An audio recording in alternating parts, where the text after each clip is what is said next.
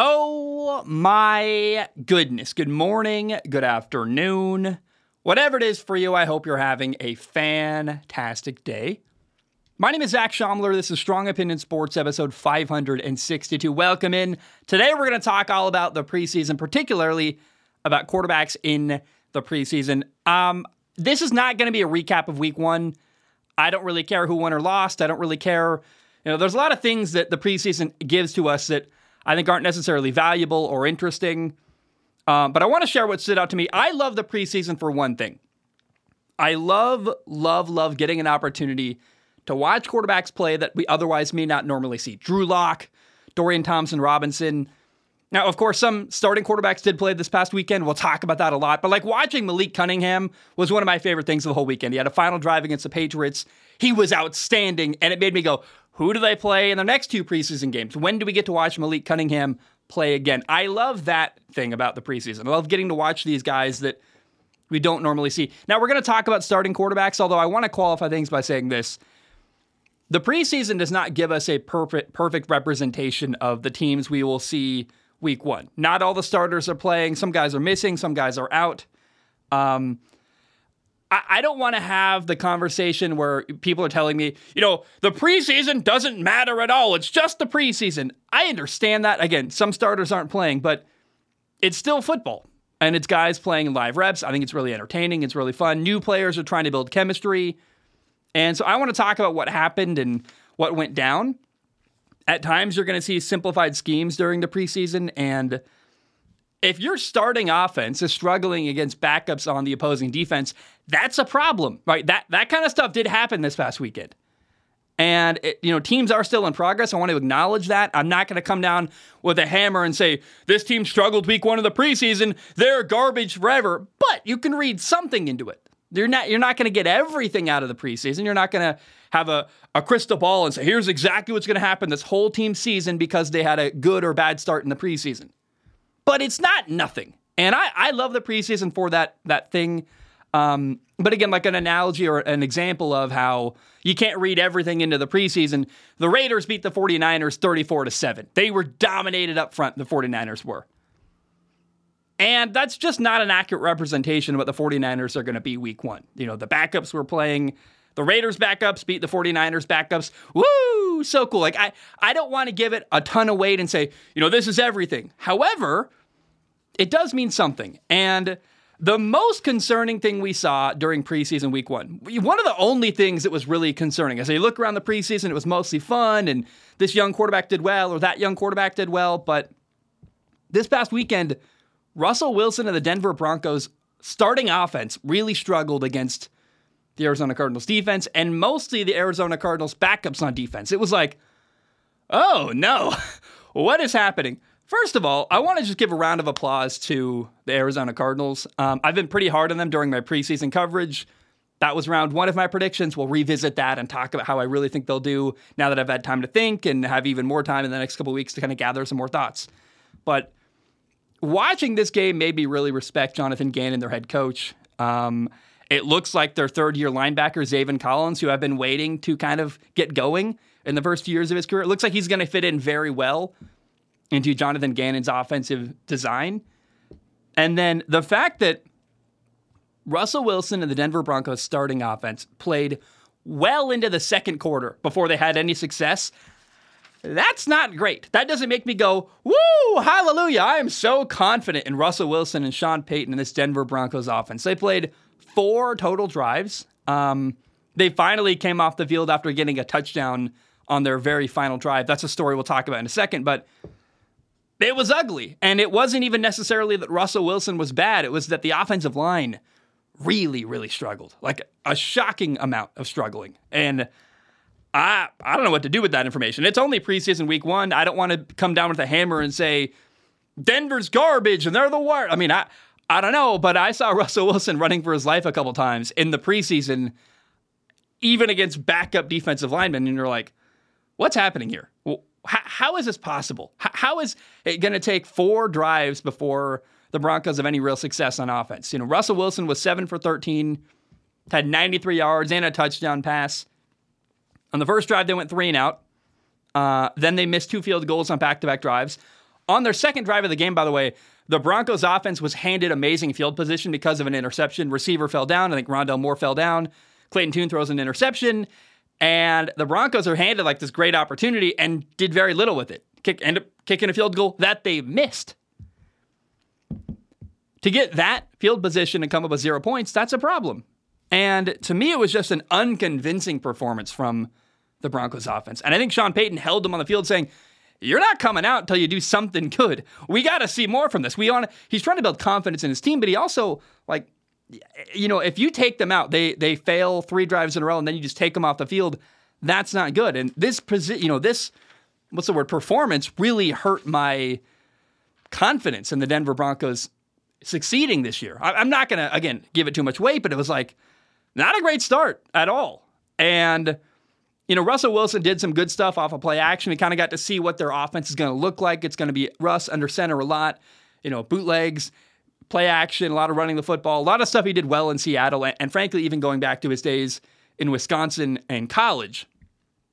And, Russ was under pressure a ton, all 4 drives. He was just constantly under pressure, and you're like, dude, this is not good for their offensive line. And it's not the end of the world. They can look at film, clean stuff up. We don't know what's happening behind the scenes. There could have been a lot of misses on the offensive line. Maybe they checked the wrong stuff. Maybe just miscommunications they can work on.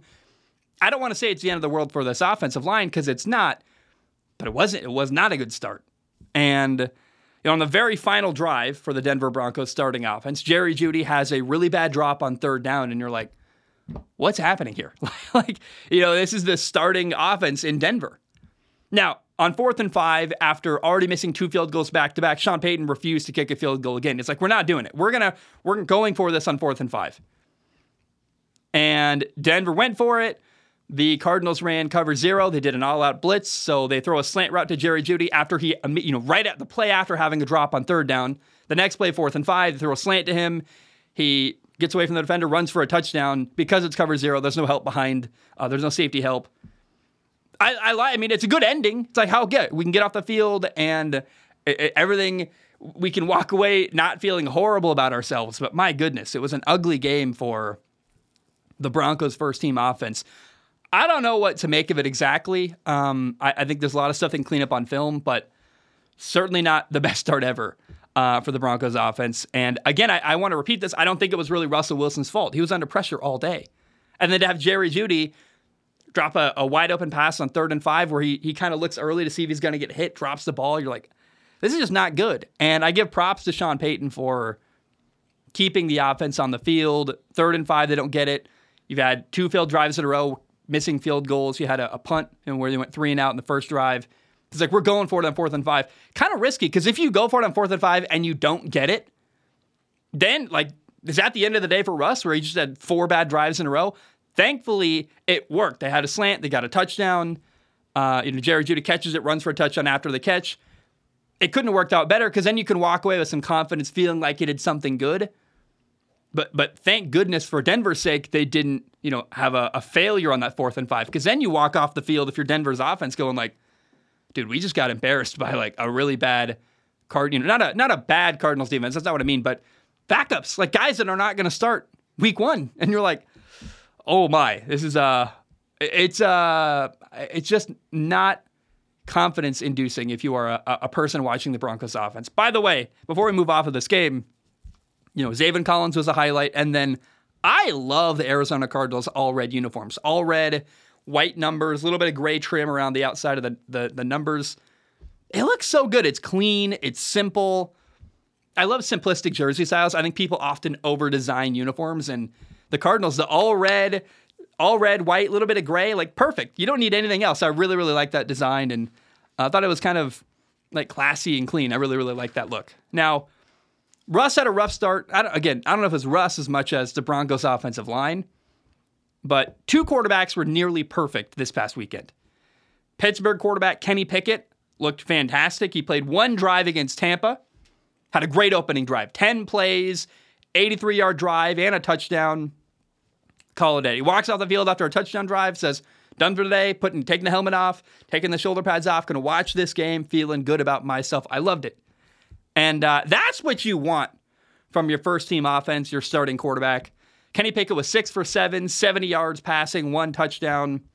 Had a 33-yard touchdown pass to George Pickens where he fits it into a tight window. George Pickens breaks a tackle, runs for a touchdown. That's good yards after the catch. That's a great performance. If you haven't seen it, go watch it. I loved it. You got to feel good if you're a Steelers fan. That's what you hope to see from your starting quarterback making their preseason debut. You come in, you do well, you drop a couple dimes, you walk off the field. Everyone can take a deep breath and feel great about their day. And I love the the Kenny Pickett to George Pickens connection. That's going to be fun. I think it's going to become a dynamic duo in Pittsburgh if it's not already. And round of applause for Kenny Pickett. He did a great job this weekend.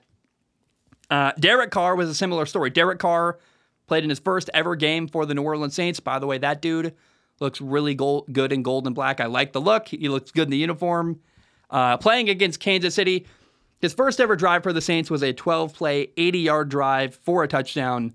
Hallelujah. Saints fans, that's awesome. Like, what you don't want to see Derek Carr go out and do in his first ever game is play horrible or play bad. Again, I don't want to give it too much weight. It's preseason. However, that's good. Like, that's a great job. Derek Carr was 6 for 8, had 70 yards and a touchdown. It's a great start for him. I think that Saints fans right now should feel confident, feel like, hey, it's our division to lose. We saw Carolina kind of struggle on offense. We don't know what the Falcons are going to look like yet. Tampa's still figuring out who their starting quarterback is. Derek Carr and the Saints right now. It's weird, by the way, to say Derek Carr and the Saints, not Derek Carr and the Raiders. Like my brain just now almost said Derek Carr and the Raiders because it's been so long and it's ingrained and that's who he is. Like silver and black. No, it's gold and black now. More like black and gold. But either way, Saints fans, it's your division to lose. If I'm a Saints fan right now, I would feel really good, really confident, and hopeful. And if they don't win their division in New Orleans, something went wrong, in my opinion, because the potential's there. The offense looks good. Derek Carr looks comfortable. And gosh, I'm so excited to see what happens in the NFC South. I don't know. I am worried a little bit that I might have been overconfident in Carolina. Maybe I undervalued Atlanta. Baker and Tampa is just this wild card that, anything could happen. They could be 2-15. They could be 11-6. Like, you have no idea what's going to happen in Tampa. You don't. I don't know what to make of it. But the Saints right now, they're the team to beat in the NFC South, and Derek Carr had a really good start to his career as the Saints quarterback. By the way, shout out to Kansas City backup quarterback Shane Buechele, guy who moved around a little bit in college, found a home in SMU. He had 2 touchdowns on the day. And one of his touchdown passes was sweet, man. He made a defender miss in the backfield, kind of extends the play, makes a move, throws a touchdown. You're like, man, that's awesome. And Patrick Mahomes' reaction after that touchdown was like, yeah, he's going crazy. He's all excited for Shane Buechele. You love seeing that. And I love watching these young guys do well, these backup quarterbacks that, like, is Shane Buechele, I know they got Blaine Gabbert in Kansas City. Could Shane Buechele become the backup quarterback long-term in Kansas City? I mean, he's kind of found a home. They kept him there last year. Didn't do a lot last year. Now he's on the roster more in a more solidified position. And if Patrick Mahomes goes down, it's probably Blaine Gabbert right now. But in time, could it eventually be Shane Buechele? I like the kid, man. Plays well, does some good stuff. And I don't know. I'm rooting for Shane Buechele in Kansas City. Now, Houston Texans quarterback C.J. Stroud played in his first ever NFL game, and this guy was the number 2 overall pick earlier this year. There's high expectations and high hopes in Houston. And against the Patriots, he struggled. Wasn't all his fault. He was 2 for 4 passing, had 13 yards and an interception. He got sacked. The offensive line was struggling. C.J. Stroud's kind of running for his life. Had to escape a sack once and escape left and run for a little bit of yardage. Threw a really bad interception. Pressures in his face. Terrible pick. I want to repeat something. I think a lot of people, the reaction was very strong to C.J. Stroud. The memes, they're funny. They're very mean. I think a more tempered reaction when you watch C.J. Stroud struggle, honestly, in his first ever game is that I want to repeat something I've said many times. C.J. Stroud has the toughest path for any young quarterback in the NFL right now. He's got a rough offensive line, not great receivers. There's some potential at receiver, but we're not sure what's going to happen there yet. Certainly not what he had at Ohio State. He's in a historically dysfunctional organization with a kind of wacky owner. He's got a first-year head coach. That doesn't mean it's bad. I like DeMeco Ryans. I think long-term, he's the coach that can make Houston respectable, but it's a coach who's never been a head coach before, DeMeco Ryans, who's going to be learning some stuff this year. By the way, DeMeco Ryans is a defensive head coach who he's not working intimately with the quarterback day to day and not paired with the quarterback. I don't love that. I wish he had an offensive coach who was in his back pocket helping him the way that Trevor Lawrence has, the way that Anthony Richardson has in Indianapolis. And it's not going to help that C.J. Stroud was a number 2 overall pick. The expectations are sky high in Houston. And right now, there's 2 quarterbacks on the depth chart behind him. You got Davis Mills, who was a starter last year, and Case Keenum. Both of them have played a lot of games, and both of them right now, today, Davis Mills and Case Keenum are better and more prepared to win in the NFL than C.J. Stroud. I don't know what you do with that information. I don't know that you are going to bench C.J. Stroud, make him not your starting quarterback. You're going to, I guess, throw him to the fire and let him learn. Is that worse or better than benching him till he's ready and letting Davis Mills play? I have no idea, but it's interesting. And, there's a really bad team around C.J. Stroud. They're just not a lot of talent. And that's the opposite of what he had in college at Ohio State. Regularly at Ohio State, he had far, far better players. Now, the Georgia game was really good. I thought that was the best performance he had all year. You could argue the way C.J. Stroud played against Georgia was the best any quarterback played last year in college football. But man, I'm concerned. I'm trying not to stress about it. But it's like, what's the ceiling for C.J. Stroud? Can he really be like a top 5 quarterback? He's not super mobile. He's accurate. Doesn't have a massive arm. How much better is he really? How much of an upgrade is he really than Davis Mills? That's a question you don't want to ask. It feels a bit unfair. He's a rookie. Like, I don't know. It's true, though. My brain thought that. Like, should they start Davis Mills week 1 is a legitimate question. I mean, it depends what your objective is. Are you trying to win? Are you trying to justify drafting C.J. Stroud? So you got to play him and invest in him and give him time to develop and progress.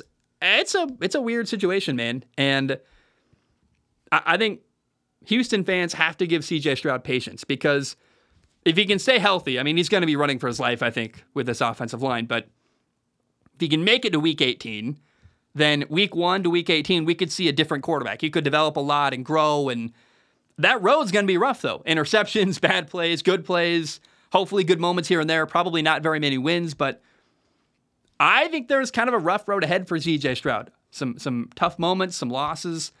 He's going to be really tested mentally with his fortitude and his ability to, hang in there mentally and emotionally through a tough season. And one that he dominated in high school. He was amazing in college. I don't know that C.J. Stroud's ever had a season like he's about to have in Houston this year. He's got to not get discouraged, and the fan base has to not turn on him. It's going to be a long and tough road, I believe, for C.J. Stroud. This is going to be an interesting one. And, someone asked me on Patreon to predict which quarterback would fail the young quarterbacks. I'm not going to predict which quarterback is going to fail. I'm rooting for all of them to do well. I'm repeating something I said a couple weeks ago, but I did say at that time when I got asked that on Patreon, like, if anyone's going to, fail, it might be C.J. Stroud. I'm not rooting for that. I'm not even going to predict that. That's not fair. That doesn't feel cool to me. But man, it's going to be a rough year. And I just hope that Houston fans will be patient with him, allow him to grow, allow him to develop, and then he's got to not get discouraged. He's got to keep going and keep fighting and growing week to week. When you're losing a ton, and not just like losing and winning games, I mean losing where you're making the wrong reads, you're a bit overwhelmed, you're seeing stuff you've never seen before. I didn't know a defense could do that. Oh my gosh. I mean, I just hope that he can mentally push through what's going to be a tough year this year in Houston for C.J. Stroud. I'm rooting for the young man, but I have concerns. And it's going to be, I think I said it during my predictions, the Houston Texans are not a good team, but they're a very, very interesting team, and mostly it's because of what's happening with C.J. Stroud. Is he going to work? Is he going to not work? And then if he does work, what's the progression look like? I mean, that's going to be a fun film analysis video to make, talking about if we can make one with the NFL. I'm not going to, screw it, I'll say it. The NFL just changed how they do film behind the scenes, so I don't know if I'm going to, I'm very hopeful. I got a couple I'm working on right now, and then I hope I can do some next offseason if the NFL allows me to. Who knows? But anyway, let's talk about the number 1 overall pick for Carolina. Bryce Stroud played against the Jets. Or Bryce Stroud, that's a mix of C.J. Stroud and Bryce Young. Bryce Young, the Carolina Panthers starting quarterback, their former number 1 overall pick in this year's draft. He played 3 drives against the Jets, 3 punts. 2 of them were 3 and outs. The offensive line struggled. Wasn't great. It wasn't as bad as what happened with C.J. Stroud, but Bryce Young was 4 for 6, had 21 yards passing. He was fine. He didn't play a lot, honestly. 3 drives, 9-10 plays. Not that interesting or exciting. He only got 1 first down while he was in at quarterback. The good news is Bryce Young wasn't really the problem. In fact, I think a couple times he did good stuff and his teammates didn't help him out. Like there was a throw where 3rd down, he has got to get the ball out really quick. Receiver Laviska Shenault didn't get his eyes around and look for the ball. Like that, it's little things like that where like they're not on the same page, and it is a rookie quarterback and a new offense and everyone's kind of gelling and figuring stuff out. But, I'm not sure what to make of that. It was interesting. I don't want to panic there. I think Bryce Young did little stuff well. Quick game was good. He got rid of the ball as he was hit a couple times and delivered the ball on time and accurately. He's doing good stuff. Like, to be clear, Bryce Young didn't do anything wrong in the 3 drives he played against the Jets, but his teammates didn't help him out. The offensive line wasn't great. I think they got to be better in the future. I think they even called themselves out for that.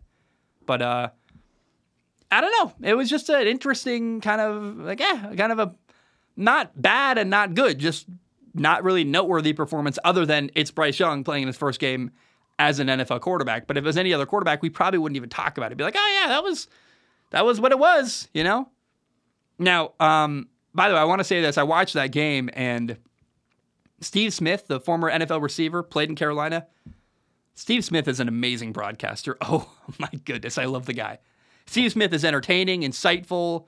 I love his analysis. Like, oh my goodness, Steve Smith is a really, really good broadcaster, and I love it, man. I want to see more. I think what happens in the preseason, if I remember correctly, the radio partners are the ones doing the TV broadcast because there's not a lot of deals and it doesn't do a lot of traffic, so they just have the radio guys simulcast the broadcast on TV and on the radio.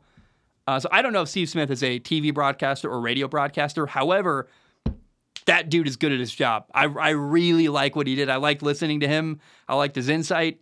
It reminded me of Aqib Talib a couple years ago when that one moment we got Aqib Talib to broadcast an NFL game and he didn't stick. I think that the suits that are boring and stuff, he didn't like Aqib Talib, but I loved it. I thought it was really interesting and exciting and energetic and really like good analysis. And I don't know, man. I'd love to see more of Steve Smith. I really, really liked watching and listening to him during that game. The other rookie quarterback that played, I mean, a lot of rookie quarterbacks played, but the other top 5 pick that played that's like really noteworthy is that Indy started Anthony Richardson, the number 4 overall pick at quarterback, and played against Buffalo. I got to say this, man. I really, really want to see Anthony Richardson be the day 1 starter in Indy. I'm a believer. I love the kid. I think he's going to give Indy their best chance to win games week to week.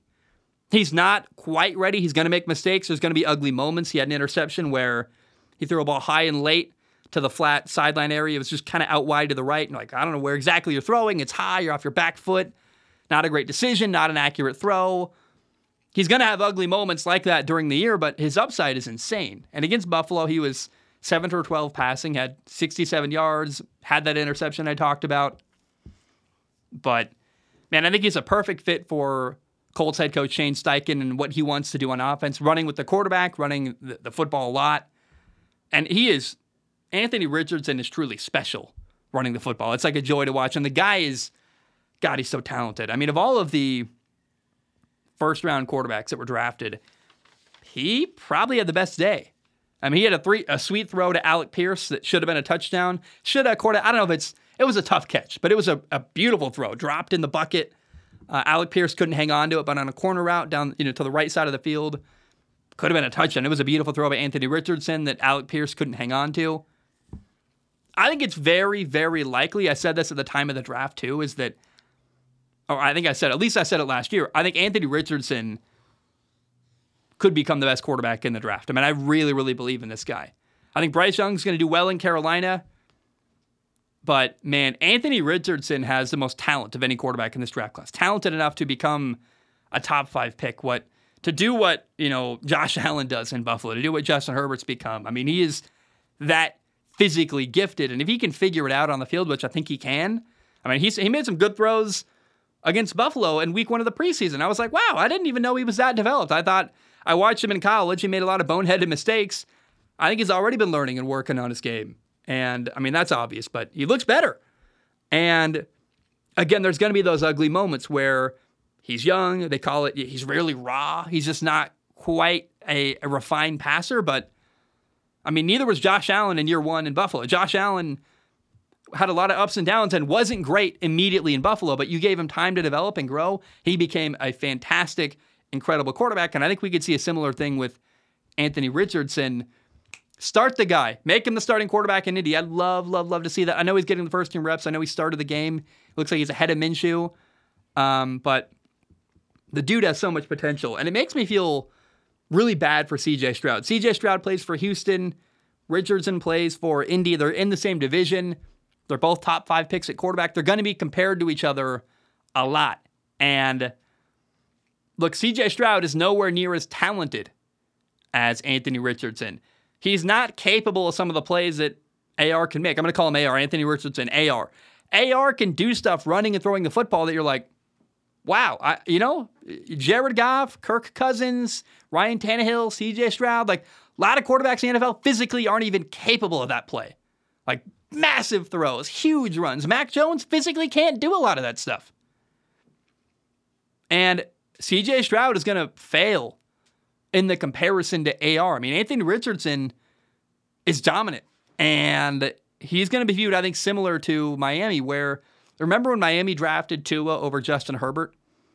And at the time, we're like, yeah, great pick, Herbert's not quite ready. Tua's NFL ready. Well, years later, man, I was wrong about that one. And if we could go back in time, I think Miami would absolutely take Justin Herbert over Tua. Can you imagine if Justin Herbert was a quarterback in Miami right now? Throwing to Tyreek Hill, Jalen Waddle, playing for Mike McDaniel. It was a home run. He's amazing. I think we're going to see a similar comparison with C.J. Stroud and Anthony Richardson, where people are going to go, maybe they won't know the context. Maybe they won't realize how Anthony Richardson started like 13 games in college, wasn't really appeared to be ready, but had this upside that was amazing. He was viewed as a more risky pick for a team in Houston that I think didn't want a risky pick. They wanted a stable player, but man, that's always going to be viewed as just maybe the wrong move, I think. And even if C.J. Stroud does well, Richardson's probably going to be way better. And there's a reality where if you could go back in time, maybe you draft Anthony Richardson, number 2 overall, and you start Davis Mills week 1 until Richardson is ready. But Richardson already looks better than Gardner Minshew. And not that Gardner's bad.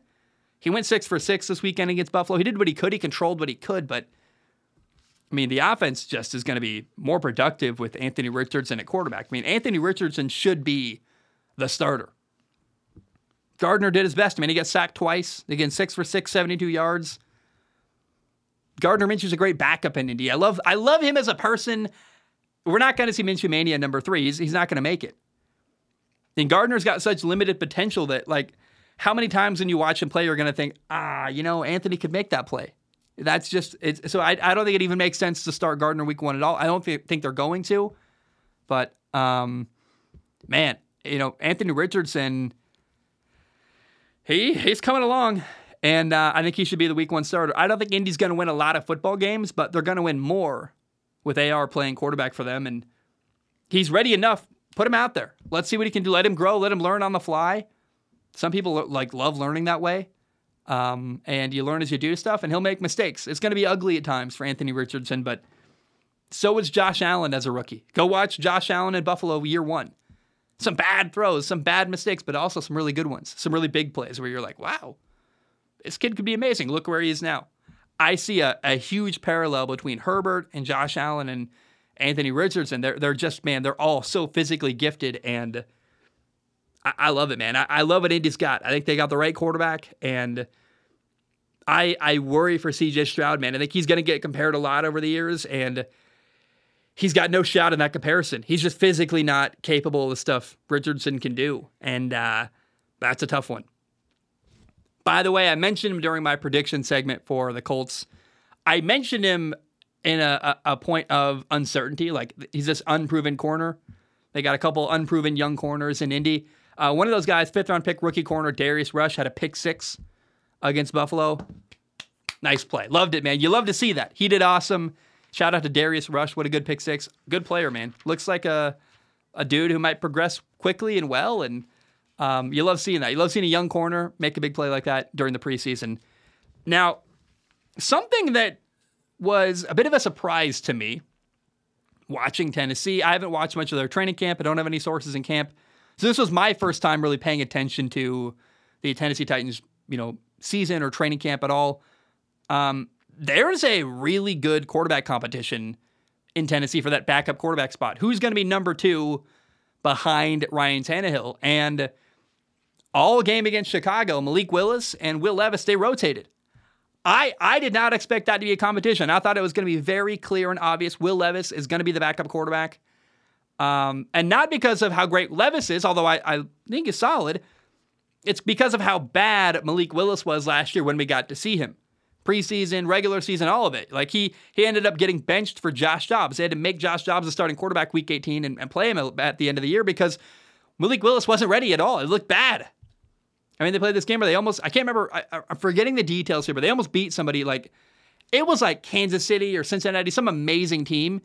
They almost beat with Malik Willis throwing like 5 passes and doing horrible. I can't remember the game exactly. I'm blanking on the details, but I remember Tennessee almost had a huge win last year against some team with like literally nothing at quarterback from Malik Willis. And anyway, the rookie second-round pick, Will Levis, in the preseason this last weekend, did okay. He was 9 for 14, 85 yards, had a really bad interception late in the game, had another play earlier that should have been an interception. So Will Levis should have had 2 picks on the day.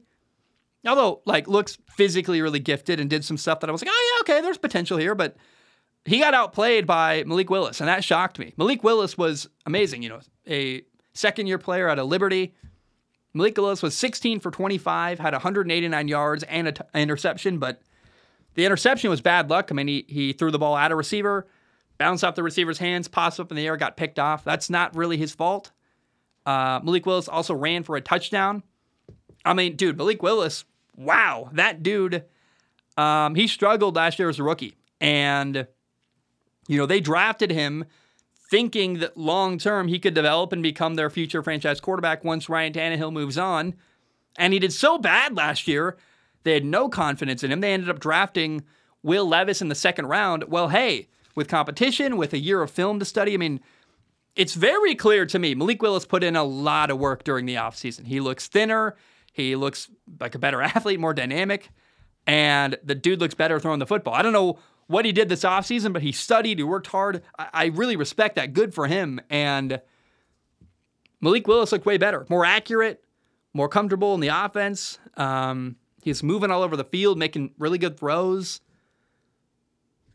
Malik Willis looked like what I thought he could become. In college at Liberty, he had so much potential where you're like, this guy's a great athlete with a huge arm.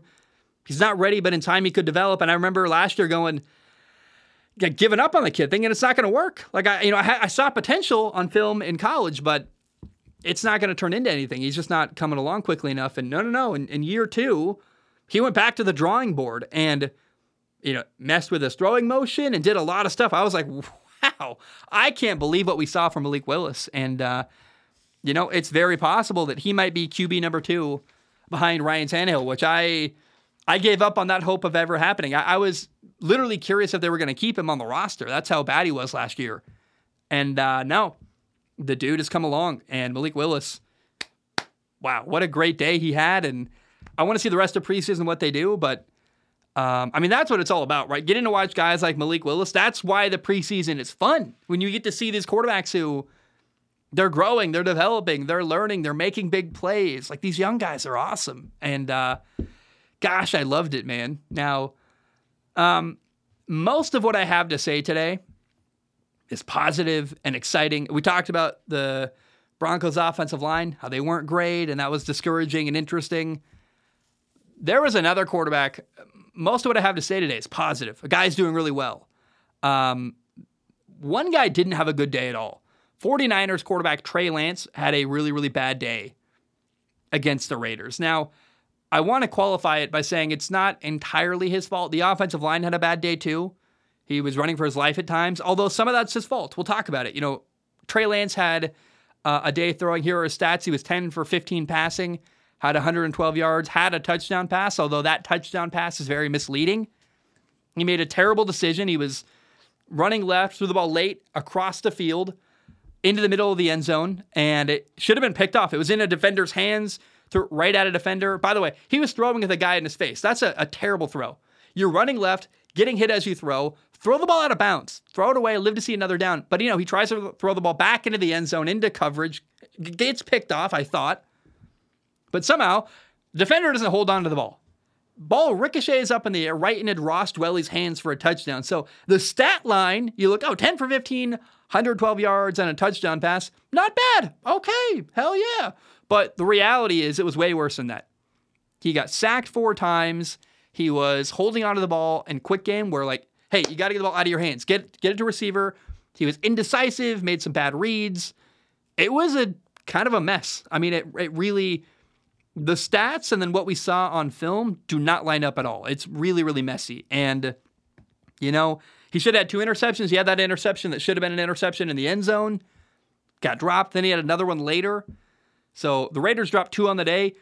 The stat line for Trey Lance should be, 10 for 15, 112 yards, 2 interceptions. That's really what we saw on film. And I don't know, man. He was holding onto the ball too long. Again, sacked 4 times. It's not good. And you can argue the offensive line wasn't great. I even said it at the top. He had the offensive line in front of him didn't do the best job ever. And that's kind of an exaggeration. They were not good. But Trey Lance has to get rid of the football. And in quick game, you got to be decisive. You got to make good pre-snap reads. You got to have a plan with the football. And a couple times he went back to throw, didn't pull the trigger, gets sacked, is running around. It was ugly. And a couple times he had guys open and was inaccurate on throws. And it's just, I don't feel good, man. The 49ers offense had 1 yard in the first quarter with Trey Lance. Now, Sam Darnold came in and moved the ball way better than Trey Lance. He was 5 for 8 passing at 84 yards. Still had, a rough offensive line in front of him, but he had a nice 3rd and 8 conversion, hit an out route. He had a great throw on 2nd and 14 down the right sideline. Beautiful throw. Perfect. And I know it's hard to judge because the Raiders' defensive line dominated up front, but it was not a good performance for Trey Lance. Sam Darnold looked better. Trey Lance looked rough and was running around, and I'm like, are you really in your 2nd year of this offense? How is that possible? I have significant questions of him in that system, and what I want to see from Trey Lance at this point, I think he's the 3rd best quarterback in that quarterback room. I don't think it's going to work. I just have my doubts, man. And I'd like to see Trey Lance traded to a different system. I think Minnesota's a great option. He's from Minnesota. They run an offense that's a little more similar to what he did in college, where heavy play action, a lot of handoffs, a lot of stuff under center. We don't know if Kirk Cousins is still going to be in Minnesota next year. His contract is up. There's a lot of talk that he actually could end up in San Francisco. If you're the Minnesota Vikings, make an offer. Go trade for Trey Lance so you can have a year to evaluate him in practice and see what he can do. Is there any potential there? Because we're seeing Trey Lance just totally not work out in San Francisco. I think the price is a little too high. The 49ers don't want to get rid of him and give him up because they moved up in the draft. They drafted him 3rd overall. That's their guy. They spent a lot of money and a lot of, I guess the word is capital on, not exactly money, but draft picks to trade up and go get him. They're invested in him emotionally and don't want to give him up for a low price, but they're never getting the return on what they're never getting back what they gave up to go get him. And I don't know, man. You're not going to get a 2nd round pick for Trey Lance. It's just not going to happen. If I'm Minnesota, I give up a 4th round pick just so I can, see what he can do. Because he's got physical ability. There's talent there, but he doesn't appear to be grasping what's going on in San Francisco. It's really concerning. And Sam Darnold's come in and I think learned things quicker and looks better and has a better understanding of the system than Trey Lance does. I don't know what that's about because Trey Lance was there last year too and the year before. So I don't know how it's possible, but it's now 2 quarterbacks that, I guess 3. Jimmy Garoppolo did better than Trey Lance. Brock Purdy came and started behind him and now has done better than him. I think Sam Darnold came in after him, should know the system as well, and is doing better than Trey Lance. That's a problem.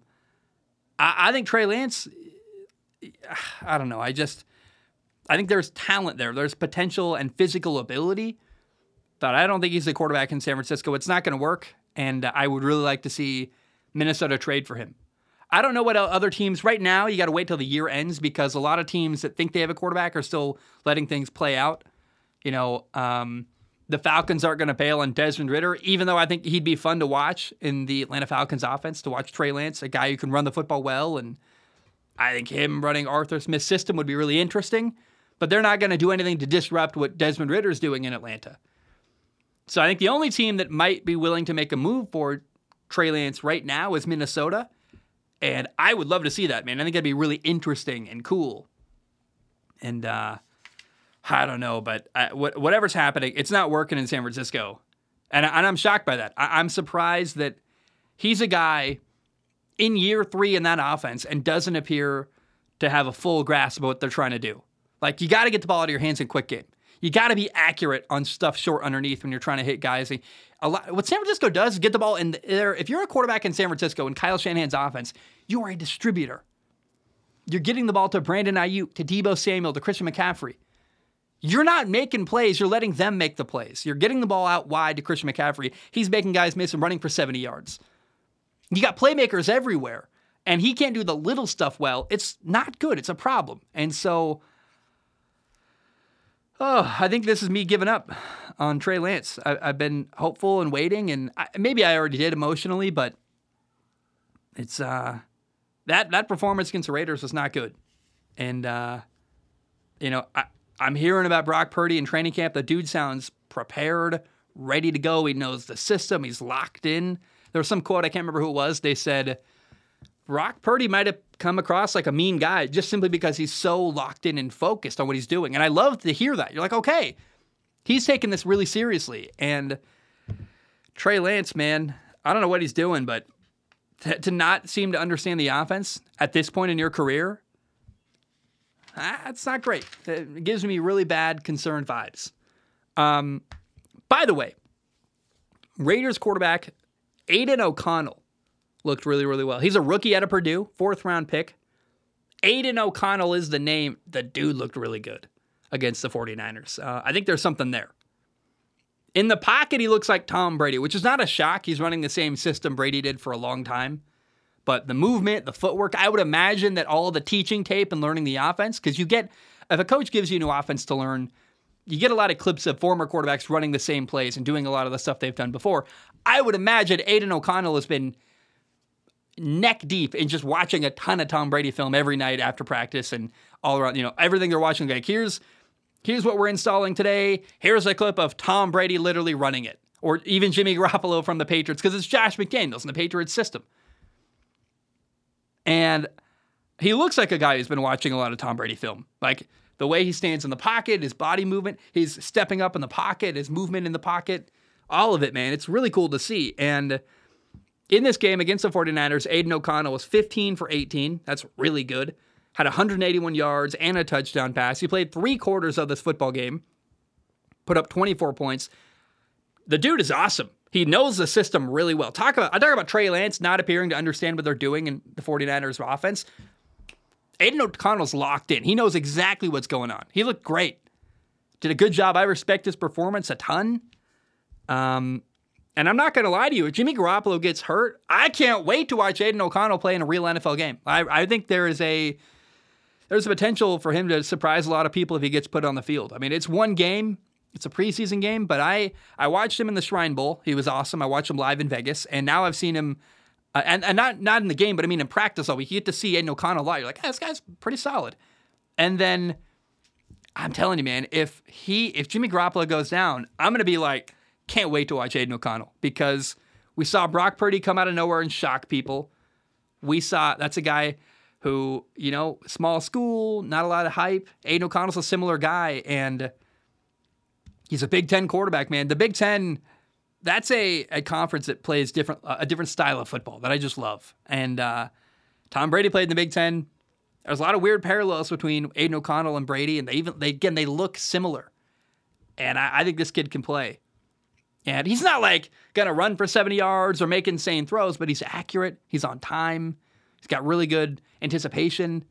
And the thing that really blew my mind was watching him in the pocket, navigate pressure, step up, find a window, throw the ball over the middle. You're like, that looks really high level. 3 incomplete passes, 15 for 18 in a preseason game. I know it's a preseason game, but wow. Rookie quarterback, first ever time playing in that offense, and he looked lights out. I was very, very impressed with Aiden O'Connell in Vegas. How about I like the word understudy, although apprentice is a little more fun. How about the Aaron Rodgers apprentices? How did they do this past weekend? Because Zach Wilson, the Jets' backup quarterback, looked really good again. It's a guy who grew up loving Aaron Rodgers, became the starting quarterback of the Jets for 2 years, didn't quite work, gets benched. Now he's sitting behind Aaron. And this game, and what we saw in the Hall of Fame game, and now this game, it's reinforcing a belief I've had, which is that I think that Zach Wilson's career isn't over.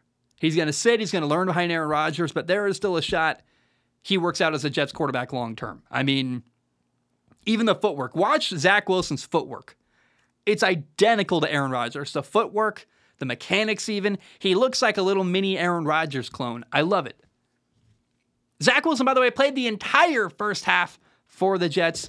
That's outstanding because he's getting reps. He was a starting quarterback. He's not going to play all year, we hope, because Aaron Rodgers is going to be amazing and go 17-0 and win a Super Bowl with the Jets. He's just never going to look back and then retire and walk off into the sunset. Obviously, I'm exaggerating, but we're thinking Aaron's going to play all year. Zach's not going to get any reps during the year, so let's give him a ton of reps during the preseason. The Jets are doing that. They're letting him get on the field, learn, and grow, and it's awesome, man. Zach Wilson led 2 field goal drives, led a touchdown drive in a 2-minute drill before halftime, and the guy looks way better. He looks more confident in his system and his progressions. He's working through stuff really well, 1 to 2 to 3 to 4 to finding the check down, moving around well in the pocket. He looks confident in his ability like himself, so he's confident in the system. He's confident in his ability as a quarterback.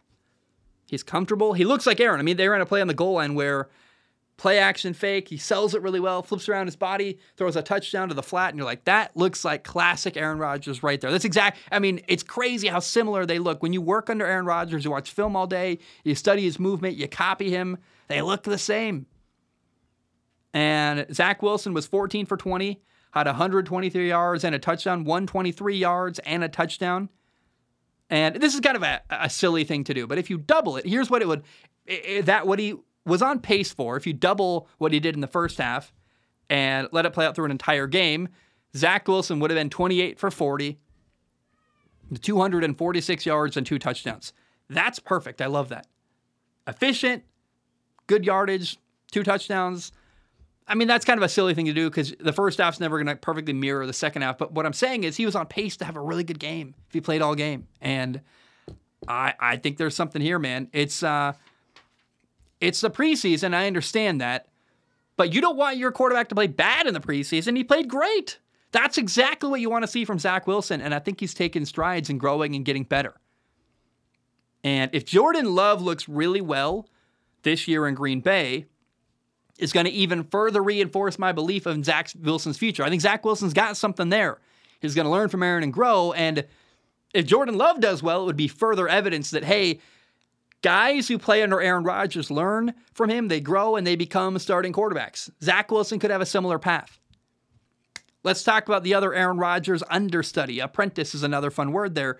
Jordan Love looked good in the preseason week 1. He was 7 for 10. 4 to 6 yards and a touchdown pass. Nothing crazy. Had 2 drives. The first drive, he had a miss on a 3rd down that probably would have been a huge conversion, and they would have kept the drive going. Missed a little high. But it was a physical inaccuracy. It wasn't a bad read or anything. It was a miss. Physical, bad throw. I feel good about Jordan Love, man. Similar to Zach Wilson, Jordan Love looks like Aaron. His footwork, his mechanics. Watch him in quick game. You're like, that looks like Aaron Rodgers with a different skin tone. It's amazing. It's really good. He's like, dude, that guy looks so good. I'm a big believer in Jordan Love. I was in college. He had amazing highlights, and I loved his film. He had a lot of mistakes, a lot of growing pains, but he's had a lot of time to sit, a lot of time to grow. I feel really good about Jordan Love. And when I say highlights, I mean like the stuff he did, like the best of Jordan Love in college was like, that's an amazing throw. rolling left, throwing back across the field into a tight window, and you're like, arm talent is there. And Jordan Love has an incredibly massive arm. He can throw the football beautifully. And I have a kind of a strange and fun theory, because obviously the Packers believe in Jordan Love, but I think there's a different energy this year. They really think he's going to do well. They think he's their starting quarterback long term. We hear the GM and the president talk about, well, we'll see around Thanksgiving how good he is. Halfway through the year, we'll know. But it's like, they know. Here's why I think the Packers believe in Jordan Love, other than what they've seen in practice during the training camp. Going into the offseason, I guess the better way to put it is this, that here's a fun question. Why didn't Aaron Rodgers go to Denver last year? He loves Coach Nathaniel Hackett, his offensive coordinator in the Jets. He's talked about it a lot. I love Nathaniel Hackett. He's my guy. How come Aaron Rodgers then didn't demand a trade to Denver to go play for Coach Nathaniel Hackett? Hey, maybe it's because Nathaniel Hackett isn't a good head coach, which he clearly wasn't. But I think Nathaniel Hackett's system works better for Aaron Rodgers than it does than Russell Wilson. He didn't know what he was doing. I think he was in over his head. He's worked with Aaron. I think Russell took advantage a little bit of his trust in Russell, and he brought in a lot of his own guys and had his people running through the facility. So maybe Aaron just didn't want to play for Nathaniel Hackett, the head coach. He loves playing for Nathaniel Hackett as an offensive coordinator, but the minute Nathaniel Hackett goes and becomes the head guy, Aaron's out, doesn't want anything to do with it. That's possible.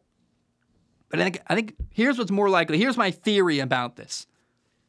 Maybe Green Bay saw Nathaniel Hackett go to Denver and was like, we just got to beg Aaron to stay. Jordan Love is not ready. We are going to do whatever it takes to keep Aaron here. Aaron, we'll give you a huge amount of money, a new contract. Please stay here. Denver found out, hey, they're not going to give us Aaron Rodgers. We got to trade for Russell Wilson. They make that trade instead. But something happened behind the scenes where Aaron Rodgers decided to not go to Denver. I think part of it was he was convinced. Green Bay said, we're going to pay you a ton of money. We will pay you to stay. We need you here. Jordan Love is not ready. This offseason, they trade Aaron to the Jets. There was no fight. It seemed like the Packers were ready for Aaron to leave. What changed? Why did the Packers appear to be like, oh yeah, you can go, Aaron, have fun? Because they believe in Jordan Love. Jordan Love's probably ready. I would imagine Jordan Love in training camp this year compared to last year, very different player. They're like, oh, this guy is ready to go. We believe in him. And I do too. My two favorite things in the preseason, right, are I guess my only favorite thing, but something I saw that I love. I love these young quarterbacks, man. I love these guys who are backup quarterbacks who are just getting a shot, who like make big plays and they're really talented. And I saw something that was absolutely a joy this past weekend. Patriots undrafted free agent quarterback / receiver Malik Cunningham. He played a little bit of receiver during the game. Goes in and plays quarterback in the final drive against who are they playing? The Houston Texans. And he's a former Louisville quarterback. So is Lamar Jackson. Malik Cunningham looked like Lamar Jackson in this football game. I was like, whoa, this is awesome. And again, that final drive for Malik Cunningham, played in the final drive of the Patriots game at quarterback, had a 14-play, 75-yard touchdown drive. Moved him right down the field. This is my favorite part of that whole game. A lot of the game was kind of boring. Bailey Zappi was underwhelming. Mac Jones didn't play. Malik Cunningham, dude, this guy was awesome. He was 3 for 4 passing with 19 yards through the air. By the way, that one incomplete pass was a touchdown pass that got dropped in the end zone. You're like, man, this guy he's killing it. The only incomplete pass was a touchdown that should have been caught. That's awesome. He ran 5 times for 34 yards, including he had a sweet touchdown where he made a lot of man miss and broke tackles and runs in the end zone. You're like, that's amazing. I love that. And I just can't wait to watch more Malik Cunningham. I don't know what's going to happen there, but Bailey Zappi's boring to watch. It's just, I don't want to watch. I'm not watching any more Bailey Zappi during the preseason. I don't care. Malik Cunningham, that's electrifying. That's fun. Can run, can throw. The next 2 games in the preseason, the New England's playing Green Bay and Tennessee, and I'm hoping to watch Malik Cunningham, man. He's exciting. He's fun. He can run. He can throw. He's a cool underdog story because he's undrafted, kind of a receiver. The Patriots we don't think you're going to be a great quarterback. We're going to put you at receiver, but they gave him a couple reps at quarterback. He did really well with that opportunity. The one time he got a shot, leads him right down the field. They go score a touchdown, and he scores a touchdown. I love that, man. And I am rooting so hard for Malik Cunningham. I want to see the guy make the roster and get more of an opportunity at quarterback because he is fun to watch. By the way, the best backup so far all year in the preseason. So far, it's Dorian Thompson-Robinson out of UCLA, the rookie quarterback in Cleveland. In the Hall of Fame game against the Jets, he looked really good. Then this past weekend against Washington, he looked awesome. The dude is playing so well. Against Washington, DTR was 9 for 10 passing, 102 yards and a touchdown throw. He is throwing from different arm angles. He's doing high-level stuff. He's accurate. He knows the system, can run around. I mean, again, this is exactly why I love the preseason. These young guys who are just not going to get a shot any other time of the year. Watching them play and do well, it's so fun. It's a joy. And DTR, man, is right now stealing the show. Of all the backup quarterbacks, he's playing the best. And gosh, it's awesome. By the way, in this game, Browns rookie safety Ronnie Hickman out of Ohio State, not one, but 2 interceptions in this game. That's nice. Good for Ronnie Hickman. You'll love to see that. All right, Baker Mayfield played in this past weekend. He looked pretty good. He was 8 for 9 passing, had 63 yards and a touchdown. I thought that's a nearly perfect day for Baker Mayfield. I don't know why Tampa isn't just naming him the starter. It's very weird to me. He looked way better than Kyle Trask, who is currently the competition for the starting quarterback job in Tampa. I don't know what's happening. I don't know why Tampa won't just name Baker Mayfield the starting quarterback. I can't make any sense of it. I understand making him earn the job. You're like, we're not just going to hand you the job. You got to earn it, kid. That's an old school mentality. You got a defensive coach, head coach. I get it. I understand that. But what are we doing? Why isn't Baker the guy? Well, what's the hesitation here? He looks outstanding. I don't understand here. And I guess I asked the question, has Baker not earned it yet? Like, what are we doing? Kyle Trask? He's not your starting quarterback. Start Baker. Make him the guy. And I think Baker rewards you. When you believe in Baker Mayfield and you give him confidence and support, he rewards you. He plays better. He wants people to believe in him. He's got that underdog mentality, but not from a healthy place, from a place of being doubted. He doesn't need to be doubted by his own football team. I don't know why Tampa is so slow to naming him their starting quarterback, but Baker should be the guy in Tampa. He looks good. Had a great preseason game, and I don't understand the hesitation there. Sam Howell in Washington looked solid. 9 for 12. Sam Howell's the new starting quarterback there. Had 77 yards and a touchdown. Jahan Dotson helped him out a little bit, made a sweet play, got into the end zone, yards after the catch.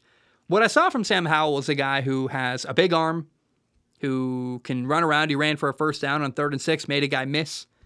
Extended a play a couple times. There's a play on 4th and 3 where he extended it and kept the play live, throws for a first down. And I liked what I saw. I watched Sam Howell and went, this could work. Okay, there we go. We've heard a lot of weird stories of Eric Bieniemy. The guys don't like him, and I don't know what to make of that story. I think it's probably a big nothing burger. But if Sam Howell's good, what does that mean for Washington? If Sam Howell really is going to move the ball well and play good at quarterback, I think they've got a good defense in Washington. What's the ceiling for this football team? I'm not sure, because in their division, you've got Dallas, Philly, and the Giants. All 3 were playoff teams last year. It's not the toughest division in football. I would argue the AFC North or the AFC East is more tough, better teams. But what's going to happen in Washington? If he's good, how good can Washington be? I don't know. But I saw a quarterback who looks ready and is going to play, I think, fairly well. Not amazing, not doing crazy stuff, but making good reads. He's accurate, got a good arm. Nothing wrong. He's not doing anything crazy bad, and that's encouraging to me. He's not going to lose you the game. So I don't know. I just asked a question. What's it mean for Washington if Sam Howell really is actually good? I mean, it's a wild division. That NFC East, if Washington can play and has a good quarterback who's going to keep him in games, I mean, man, what do you do? Like, what's going to happen there? Because it's 4 competitive football teams in the NFC East, and if Sam Howell plays that way all year during the regular season, that's a viable quarterback who's probably your starter for a while. And it's a small sample size, 9 for 12, not a lot of passes, but again, he ran that system well. And the key to me is there's no awful, ugly plays, no insanely bad mistakes. He executed, and play calling was good. He got 3 good receivers there, Curtis Samuel, Jahan Dotson, and Terry McLaurin. I see a lot of potential in Washington. A lot of stuff to think about there. Now, one guy who's kind of hard to judge is Bears quarterback Justin Fields. Hard to judge because against Tennessee, he had a crazy stat line. One of the most insane stat lines I've seen in a long time. And I want to be very clear. I am not criticizing Justin Fields. It's just hard to know what to do with this information. He was 3 for 3 passing at 129 yards and 2 touchdowns. Now, both touchdown passes came on a play where he threw a screen pass, one to Khalil Herbert, one to DJ Moore. They make a crazy play, run for a lot of yards and a touchdown, and you're like, wow, that's not a Justin Fields highlight necessarily. Like, that's a guy catching a pass and making crazy stuff happen, but it's also not a bad thing. I like seeing guys around Justin Fields making big plays. And it's finally not only Justin Fields doing all the heavy lifting. I don't know what to do with that information. It's like, wow, okay. But hey, the cast around Justin Fields is better than it's ever been during his NFL career. And hey, I like what they did. I'm not gonna. I don't know. It's just a really interesting game. Only a couple plays, 2 touchdowns, very little actual work done at quarterback. That's interesting to me. And it's not a stat line you can criticize at all, but it's definitely one you're like, well, he didn't do a lot. But it's kind of good he didn't have to because it shows they're finally supporting him. There's good players around him in Chicago. Now, only a couple left. Seahawks quarterback Drew Lock did really well against Minnesota. He was 17 for 24, 191 yards, 2 touchdown passes, 1 interception. It was an ugly interception. Didn't see a linebacker. It was not great. But he played 3 quarters, had a couple touchdown passes, did some really good stuff. And it's the first time I've ever watched Drew Lock and really felt like, maybe there's hope for him. This might work out. This is actually interesting. He's a former second-round pick in Denver, was traded to Seattle. They were kind of thinking, hey, we got a former really talented quarterback on the cheap. Maybe he'll become our starting quarterback. Then Geno Smith is the guy. Drew Lock's done nothing. He's 26 years old, but I don't know, man. Geno was a backup for a long time. Backup behind in Seattle behind Russell Wilson, backup behind other quarterbacks, and he took his time. He learned, he got ready, and came out of nowhere and was dominant last year. Geno's not going anywhere anytime soon, but Geno's also not a young man, and it's possible that maybe Drew just hangs around for a long time and has a similar path to Geno Smith, where eventually when Geno's ready to move on, Drew Lock gets a shot and does what Geno Smith did. That's a lot of things that have to go right for that to happen, but crazier things have happened before, and they're certainly teaching Drew Lock a lot because he looks better than he has probably ever in his NFL career. I like seeing that, man. And I don't know. It's just interesting. Drew Lock's another quarterback. Can't wait to watch him during the rest of the preseason. He did a great job this past weekend. Now, I got to say, one other thing about Seattle. Their young guys look really good. I want to do a topic about the draft picks they've made, not just this draft, but in recent years, and how high their success rate is. They're getting great players in the draft after a couple of years. And the good drafting in Seattle, it's hard not to believe that's going to lead to a Super Bowl eventually. I mean, they're just doing such a good job with their young guys, developing them, teaching them. They're all working out. And I think Seattle is better than my predictions showed. I can't wait to do round 2 of predictions and really, I think, right some of the wrongs and injustices that were done. I'll probably call that episode Fixing My Predictions, and then in parentheses, Predictions Round 2. It's going to be fun. And Seattle, gosh, man, they got some good, young, talented players there that are doing good stuff. And some of these guys are backups, and they're even playing well. So it's just encouraging what's happening in Seattle. Now, I want to talk about 3 final things at the end of the show today. Things that are not a full topic or not a notable quarterback, but are interesting. First of all, the best play all weekend was Jaguars quarterback Nathan Rourke. On a 3rd and 16, he ran around, he avoided a sack, he literally broke 4 tackles. Then he threw a touchdown against the Cowboys where defenders were hanging off of his body, pulling him into the ground. He throws a touchdown, and you're like, I encourage you, if you haven't seen that play, you probably have, if you're any kind of football fan on social media, but this play from Nathan Rourke was best play of the weekend. It's incredible. That's amazing. I love seeing that. And he also ran for a touchdown on the day. Nathan Rourke was 9 for 17, had 153 yards, 1 touchdown pass, one touchdown pass, 1 touchdown run, no picks. what a cool story. Kids came he's from Ohio University, the Bobcats. They're in Athens, Ohio. It's Joe Burrow's hometown. Spent time in the CFL for a little while. Now he's here. Nathan Rourke could become the backup quarterback in Jacksonville. He impressed me a lot. And, I mean, that play, no matter what happens to Nathan Rourke the rest of his life, he's going to have that play to point to. Look at his grandkids, his children. He's going to say, look at what Dad did. And, man, what a great job by him. That was just one of my joys of the weekend was like, I said to my dad, I'm like, Dad, look at this play. This is amazing. And it's awesome. Here's a funny story. Blake Grupe, Grupe, but pronounced Groupie like a band groupie. Blake Grupe is a rookie kicker from Notre Dame, playing for the Saints. He hit the game winner, by the way, in his first ever NFL game. That's so cool. Good for him. But he told a story on Twitter afterwards. He got questioned, apparently, walking onto the field pregame for not having credentials. People are like, are you sure you're a player? What's happening here? And then leaving the game, after kicking the game-winning kick, by the way. Security thought he was a fan leaving out the player's exit. And I can't blame security here. I've got a picture of him I'm going to put on screen. He looks like a little kid. Like, I don't blame anyone for thinking, this guy isn't an NFL player.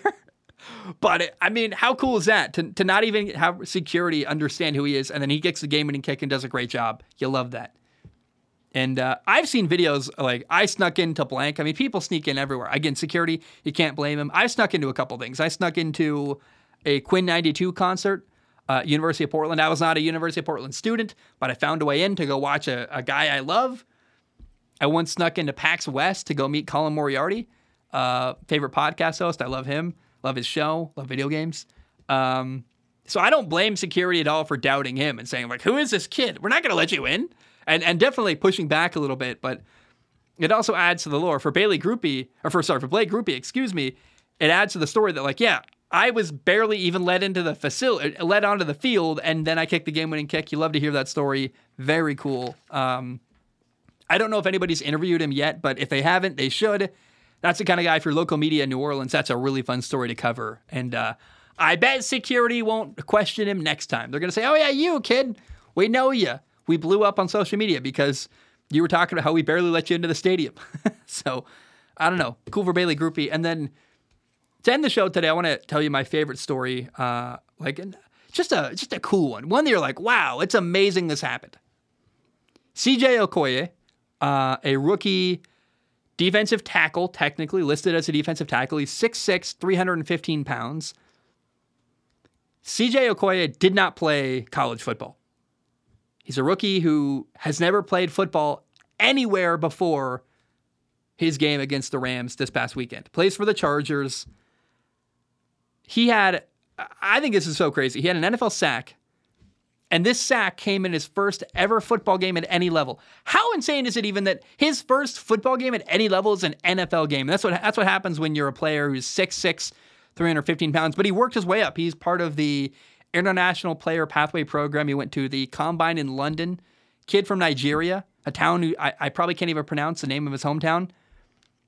It's so cool. That's an amazing story. I know there are NFL players who have heritage from Nigeria. Guy Samson Ibukam plays for the Colts right now. He went to high school with him. He's amazing. Great defensive end. Played at Eastern Washington, then the Rams. Now he's then for 49ers. Now he's in Indy. And this guy, CJ Okoye, just such a talented guy. And for him to have never played football before, then in his first ever game, not only it's crazy that like his first ever football game wasn't a high school game or a college game, first time ever playing an organized football game, it's in the NFL. That's already an amazing story. That's enough said. But then he has a sack. I love that. That's so cool. And good for him. I don't know if he's going to make the roster or not. You would hope so, man. Like to come all that way from Nigeria and then not make the team would be, I mean, keep him on the practice squad if nothing else, because clearly he's got potential. You can coach that kid up, man. Oh my gosh, I'm rooting for him so hard. CJ Okoye, I am 97% sure I'm saying his last name right, although I really don't know. I wonder what CJ stands for. I'm sure there's a story there. But I love this kid, man. That's awesome for him. Great job. I hope he makes the team. And that's a storyline to follow. It almost makes me wish the Chargers had Hard Knocks so I could see his story followed a little bit closer. But maybe that's the kind of thing that the Chargers PR team's got to make some videos about, because what a cool story that guy is. And I can't get over that. First ever game to play football, or first ever football game at any level, is an NFL game, and you have a sack. I mean, just my first football game was like Ron Russell Middle School. I was a tight end in 7th grade, right? Like, I don't know. It's just awesome for him. I love that. Good for him. What a cool story. And that's the show today. Guys, I love you. I appreciate you. How long have we been going for? Oh, wow. It says 34 minutes, but that's not accurate because at one point I had to cut the show. I had to sneeze really bad. So I don't know how long we've been going for. Probably about an hour. Guys, I love you. I appreciate you. I hope you have a great day. We will talk tomorrow. Bam, we are done.